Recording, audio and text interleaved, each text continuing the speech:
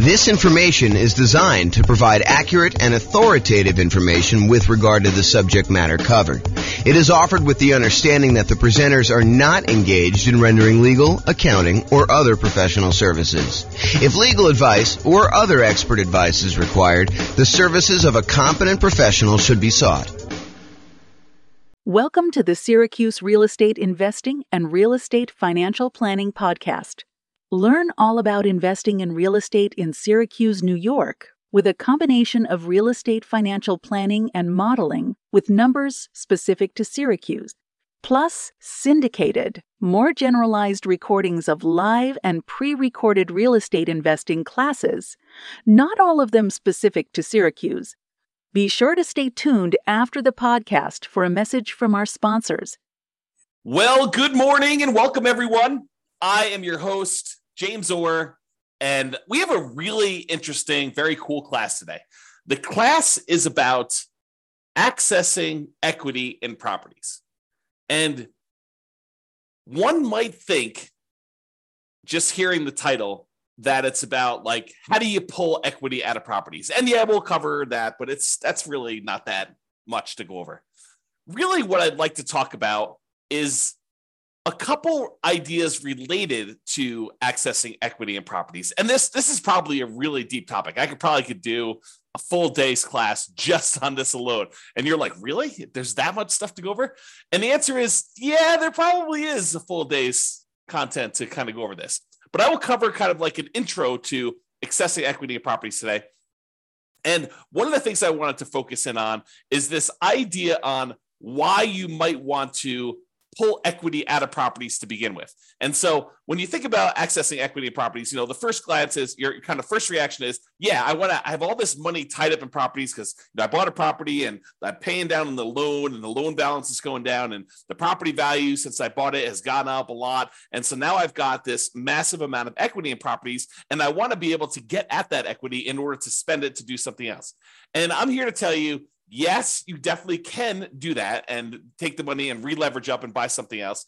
You should probably think about, how that actually changes the different returns you're getting, because the returns on your equity, as you'll see here in a moment, actually change over time. And then when you take that equity out, you pay any costs associated with accessing that equity, and then you move on and invest that into other investments, usually by leveraging up, buying another property and putting only 20% down or 25% down on the next property when you had 30, 40, 50, 60, 70% equity before. Now it changes the characteristics of your returns. Maybe you don't have quite as much cash flow anymore because you've re-leveraged up, but maybe your overall return has significantly increased, which is what we'll talk about first. Okay, so let's go over this. So what I'd like to introduce you to is this concept of the return you're earning on your equity. When we talk about the returns you're earning on investment property, for example, you might think to yourself, okay, so I've got this return from the property value going up, the return from appreciation. And let's say, it's a $500,000 property as an example, and it's got up 3% a year. So really you've earned $15,000 on that investment. And when you first buy the investment, a lot of times we look at that number and we say, okay, we've earned $15,000. How much did we need to invest in that property in order to acquire it, in order to earn that $15,000? And so you look at your return, the $15,000 you earned from appreciation, and you divide it through by your total cost to close, and technically probably your reserves as well. So you're looking at the return you earned on the amount you had to invest in the deal, or what we would also refer to as your return on investment. Return on investment. Now, once you've gotten past that first acquisition period, the first year or so that you bought a property, then the amount you put into the deal originally matters much less. In fact, at that point, what you're really concerned with is how much money am I earning on the equity that I have in my property? Because at this point, you're like, look, what's my alternative? I could take this equity I have in this deal and I could pull it out and I could go buy something else. So really what I want to know is, how productive is the equity that I have in the property that I could go and then take and do something else with? I could go take that equity and I could go invest it in another rental property that might get a higher return, or I could go invest in stocks or bonds or annuities or whatever else I want to buy in order to take that and get a return on it. So what I really want to know after I've owned the property for any period of time, really, beyond a year. The first year, I think a lot of times we look at return on investment. But as soon as we get beyond that kind of like first year period, a lot of times what we want to look at is return on the equity we have in the property before we go and consider taking that out and looking at other properties. So what I'd like to show you is how this return on equity changes for the various different returns we have on an investment property. So for example, even though the amount you're earning from appreciation, the amount that the property is going up in value, is increasing the longer we own it. In that first year, maybe we earned $15,000 in appreciation, but fast forward a couple of years later, now the property's worth $600,000. And even though it went up still that same 3%, now it's not $15,000 in that year, it's now $18,000. So even though the amount of money, the dollar amounts that we're earning from appreciation is actually increasing. It's going up each year that we own that property, besides years that it goes down. But if we have the same appreciation rate, the amount you're earning on equity is going up over time, even though that number is increasing, the numerator in the equation that we're talking about, the amount of equity you have in your property is also going up. And it's probably going up faster than the amount of appreciation you're going up, which that means is the amount of return you're earning from appreciation on the equity in your property starts off usually the highest when you first buy the property. And in this case, we're showing it's about 18%. You'll have to do your own deal analysis. And this shows up on the world's greatest real estate deal analysis spreadsheet for you to go and look at and see for yourself. But it usually appears as the highest when you first buy a property, your return on equity from appreciation, and then it decreases. It goes down over time until eventually it becomes what your raw unleveraged appreciation rate is, which in this case, I've been using as an example, 3% per year. So if your property value is going up 3% per year or 4% per year, or 5% per year, that is your unleveraged appreciation rate. And eventually, once you pay off the property and you no longer have debt pay down on the loan, the appreciation rate is actually your return on equity from appreciation. Okay. So it starts off really high and it gets lower and lower and lower over time. That's what the curve looks like for return on equity from appreciation. Now, let's look at how that changes with cash flow. When you first buy a property and you put a small amount down, 5%, 15%, 20%, 25%, 30%, whatever it is that you put down really small on that property, your cash flow is usually the lowest because over time, the rents on your properties tend to creep up, but the expenses on your property tend to creep up, but not quite as much with all of them except for your mortgage payment, which is usually fixed.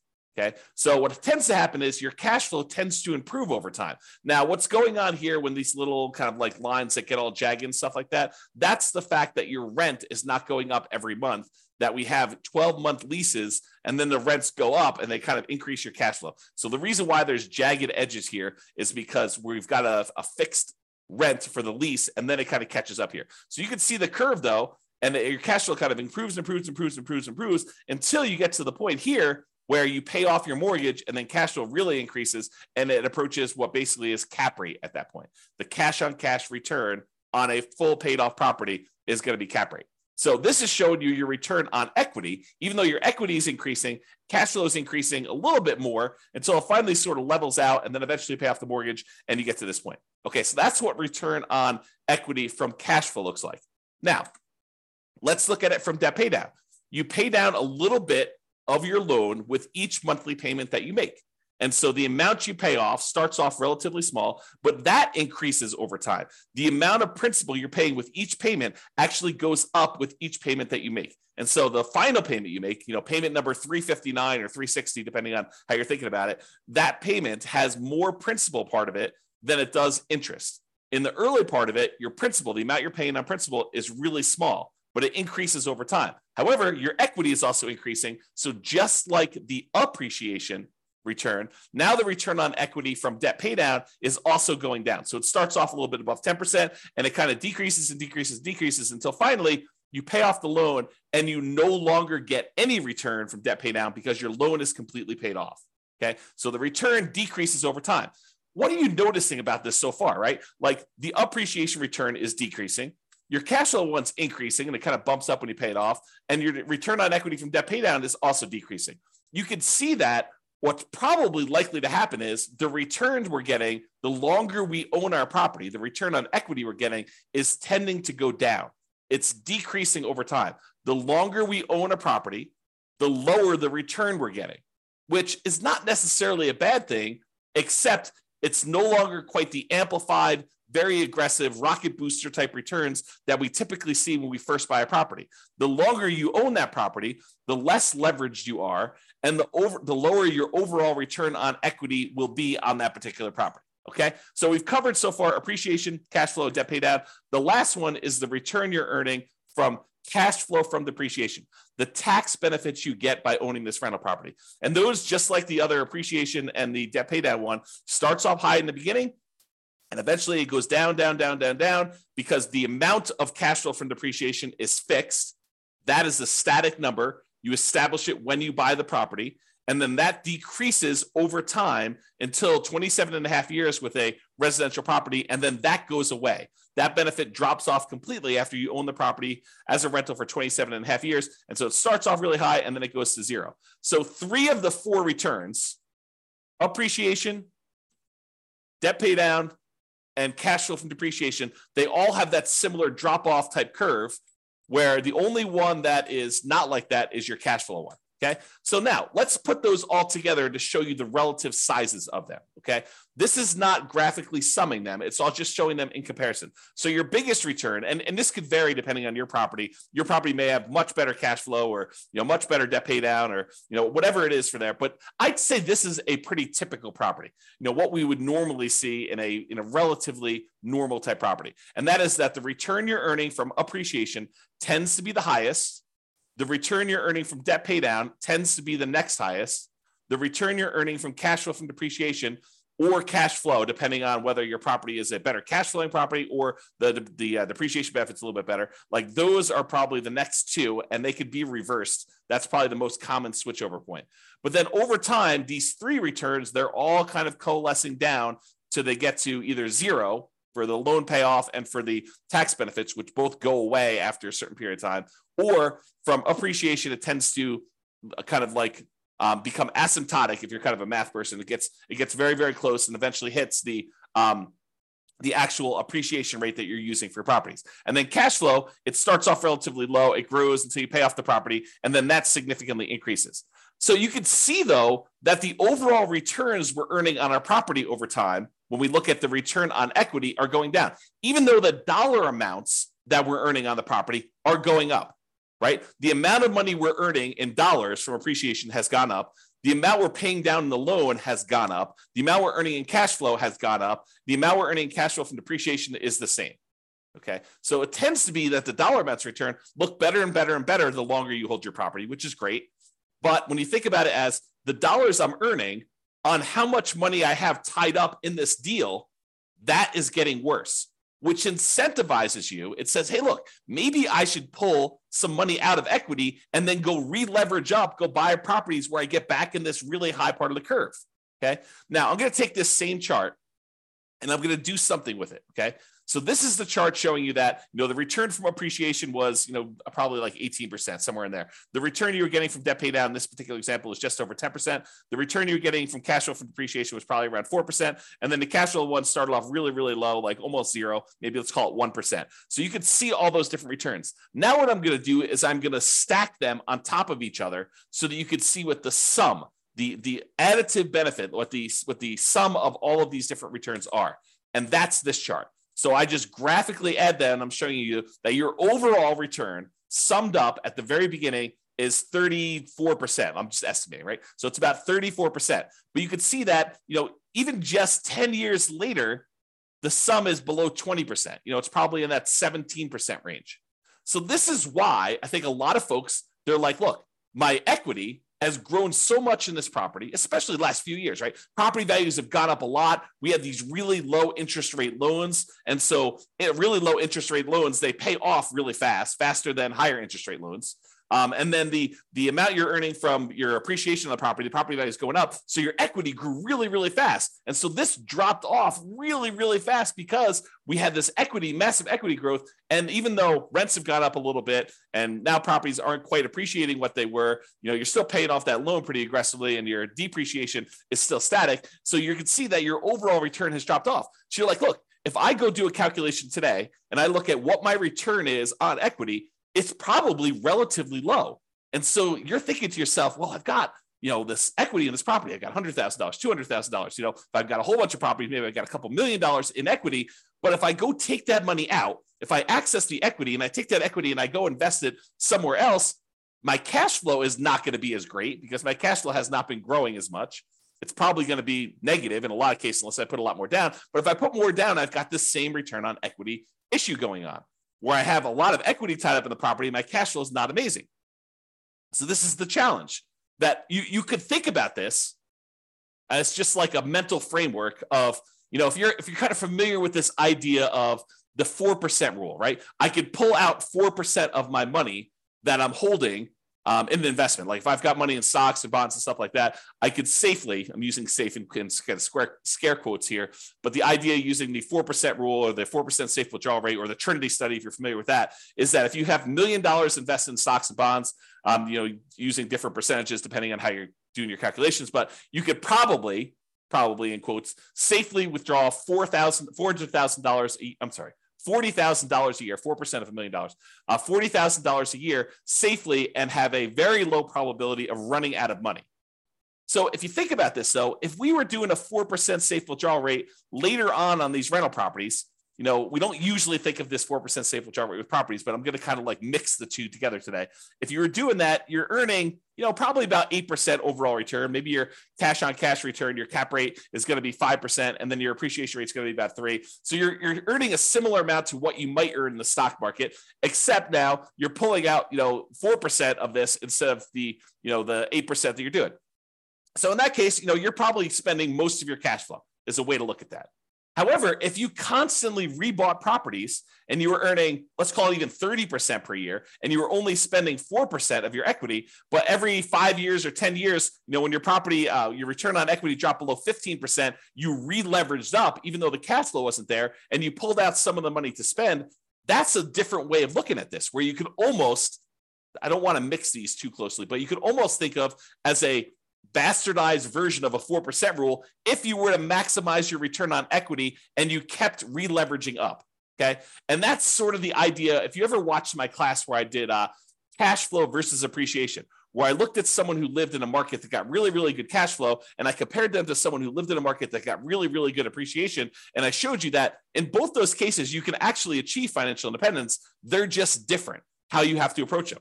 And one, you have to tap into equity in order to live and survive. And the other one, you have to tap into cash flow in order to live and survive. Or you choose to tap into cash flow because it's easier, right? So just looking at this, you could see. So a lot of the reasons why people want to tap into their equity is to solve this issue of your return on equity dropping off until it gets very, very low, until it becomes basically cap rate plus your unleveraged depreciation rate, which is what happens here once you've gotten past your depreciation period, 27 and a half years, and you paid off the loan 360 months in. You get rid of these two other returns, and the only ones that are left over is the cash flow and the appreciation one. Okay?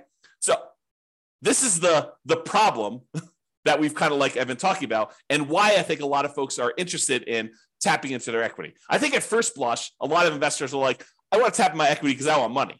Right? They think to themselves, I'm looking to buy another property. I want to know where I can go pull money out and then go use that for a down payment. Or I want to sell this off, take the money and invest in stocks or bonds or annuities or something else where you can go and invest in something and get a good return on it.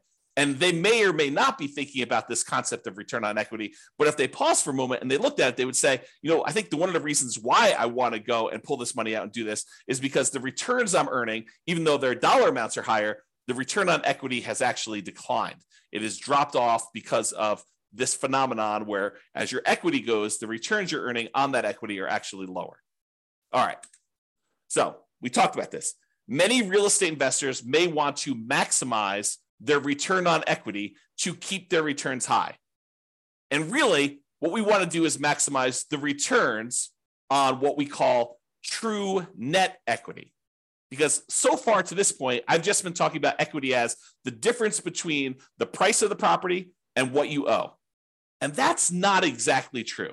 Because if you wanted to take that money and you wanted to go invest it somewhere else, what you really want to know is how much money am I going to walk away with after closing when I pay my closing costs, when I pay any real estate commissions, when I pay any capital gains taxes on any of the gains I've had on the property, when I've paid back my depreciation recapture tax.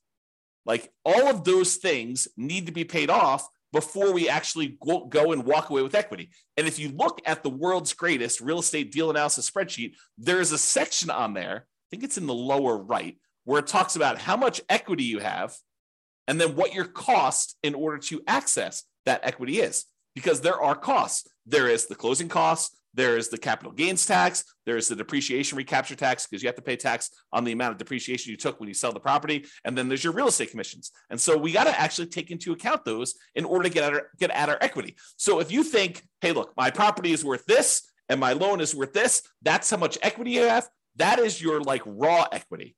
What you really want to know is how much equity you have when you pay off all those fees, and it may be significantly less than the amount of equity you thought. Okay? So really, what you want to do is you want to maximize that return on true net equity, because what you're thinking about is what's the return I'm earning on what I would walk away with if I sold that property? Because that's the amount of money you're going to take and you're going to invest in something else that you're going to want to know what return can I earn on that amount. It's not the return you're earning on your raw equity. It's the amount of money you would then get on a return from the money you could walk away with. Because you may have $200,000 in equity, raw equity, but you may only walk away with $100,000 when everything's said and done. And so if you thought you were earning 10% return on your true equity, and now you're really taking only half of that back, you got to earn a lot more on your money that you're investing in something else in order to get that same dollar amount of return. Okay, which is why we think in terms of true net equity. So true net equity is the equity after you pay all the expenses to access it, including closing costs. If you're doing a 1031 exchange, any 1031 exchange fees, any real estate commissions, if you've got those, any depreciation recapture, and any capital gains. And then we show your equity, your cost to access this equity, and the return on equity on the world's greatest real estate deal analysis spreadsheet. I think it's one of the more unique things that we include on our spreadsheet because it is so important. I think there's a lot of folks that think, you know, really what I want to know is when I'm getting into the deal, my cash on cash return on investment, or some people like to use cap rate. So I think a lot of folks are looking at that. Next thing I think a lot of folks look at is what is my dollar amount of cash flow? But I think few people are strategically thinking ahead to, well, what does this deal look like in terms of my return on equity over time? And how am I going to use this when I'm trying to achieve financial independence? It's not just about acquiring the property and making sure that you optimize for the acquisition.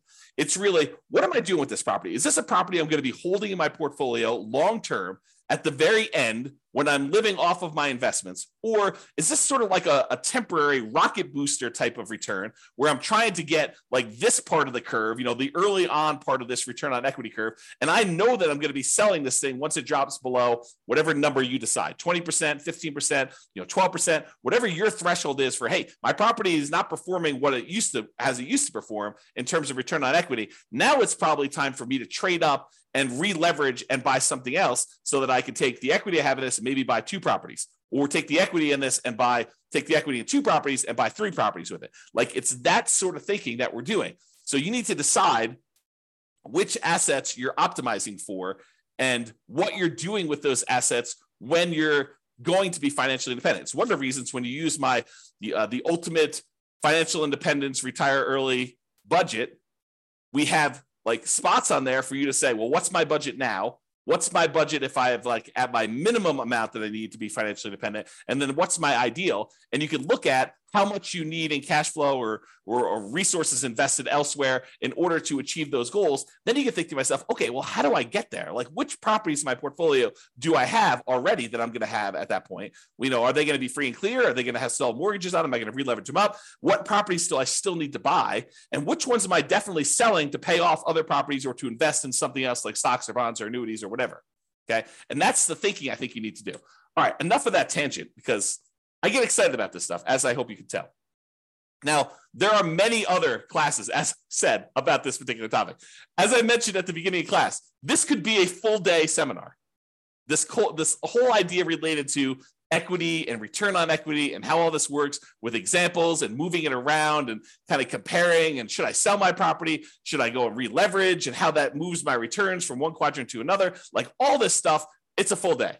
Okay. And I don't know if I'm going to do a full day, but it could be a full day. If not, I will do a whole bunch of mini classes like this on different parts of it, and we'll eventually get it all covered, but just realize that's where we're headed. Okay. So to summarize this slide though, that's why some real estate investors will want to access their equity.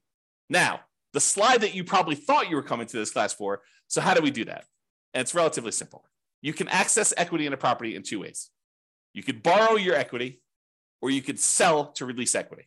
Okay. So when you go and you borrow your equity, you're doing like a cash out refinance. You're pulling cash out of your deal in order to get some of the equity and convert it into money you have. But you have to pay an interest rate to borrow that money.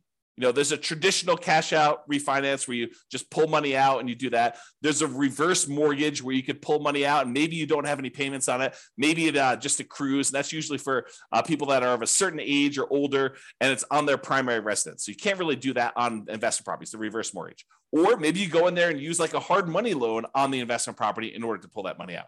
Or maybe you go and you ask grandma or your uncle for a private money loan to loan money against the property you have, and you actually borrow your own equity that way. The other variation on borrowing your equity, home equity loans, home equity lines of credit, or other second liens on the property. And in some cases, you may find a lender who's willing to do like a blanket loan across multiple properties so that you can access all of them in one loan. And then you may have to get special permission to release that property if you're going to go sell it or refinance it or whatever you're going to do. But you have to go and think about that, whether you want to do like one-offs and do a whole bunch of these little onesies, home equity lines of credit, or cash out refinances, or you want to go put like a blanket line of credit or home equity line of credit or equity line of credit across multiple properties in order to do that. So that's the whole borrow your equity side of the how do you access equity in properties. The other way is you sell. Okay, you sell the property and you release equity. You can sell the entire property outright, pay whatever cost you have, any capital gains, any depreciation, recapture taxes, or do a 1031 exchange and not be able to actually take your equity and spend it the way you want unless you're willing to pay, some portion of that, or take that money and then reinvest in another property is what 1031 exchange is. We'll probably have to do a whole class on that. We've got a whole class on it, but I'll probably do another updated one on that. But the idea is you sell your property and then you get access to that. Or one that I don't think a lot of folks think of is you could have a partner come in, invest in your deal or your entire business if you wanted to do it that way. But let's just do a single deal to give you the same idea. Have a partner come in and invest in your single deal. They're really buying part of your equity. You're giving up a portion of your current ownership to get some cash out. And then you could use that cash out to go, because it's yours, to go buy another property and repeat.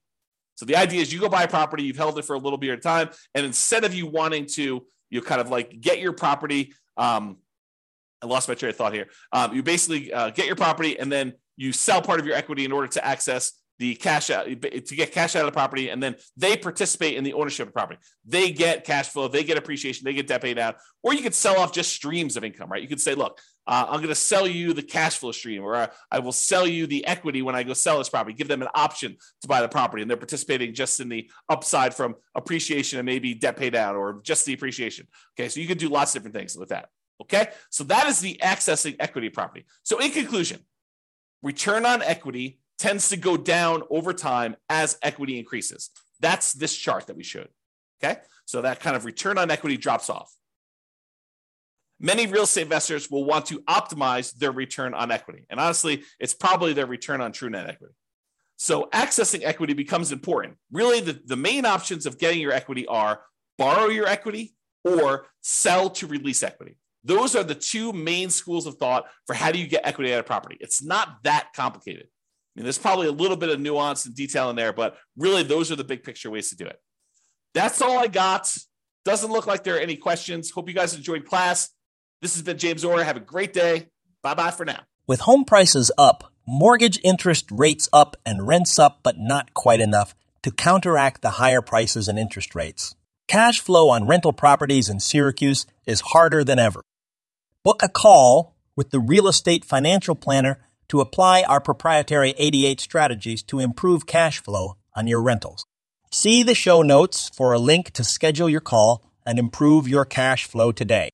If you're a real estate agent, lender, or professional in Syracuse that wants to help our real estate investor listeners, consider reaching out to learn about collaboration opportunities with this podcast.